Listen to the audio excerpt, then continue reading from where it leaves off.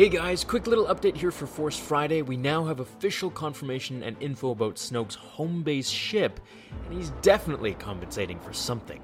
The Supremacy, it's called, will most likely serve as Snoke's throne ship, meaning we will see from where he projected his holo image to Kylo Ren and General Hux in The Force Awakens. So to give you some clairvoyance on this ship, we have regular Imperial Star Destroyers, which are this big, and then we have the Executor, which is huge.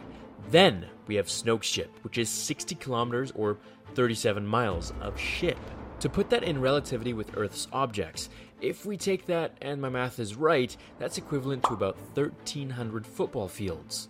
And that's absolutely insane. Not from a Jedi. However, the Emperor still had him beat in this measuring contest, with the second Death Star coming in at almost 900 kilometers, more than 12 times that of Snoke's ship. Now, the First Order has taken all the schematics and files from the Emperor's databank for their weapons system, and my theory is that Snoke's ship will basically be like a Death Star on its own.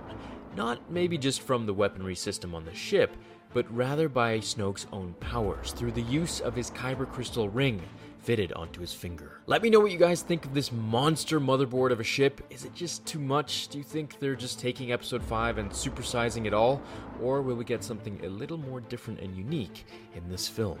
I guess we'll find out in a few months. I hope you're all having a fantastic Force Friday, and I wish you all a great day. See you in the next episode of Star Wars Theory. Until then, my fellow Jedi and Sith friends, remember, the Force will be with you, always.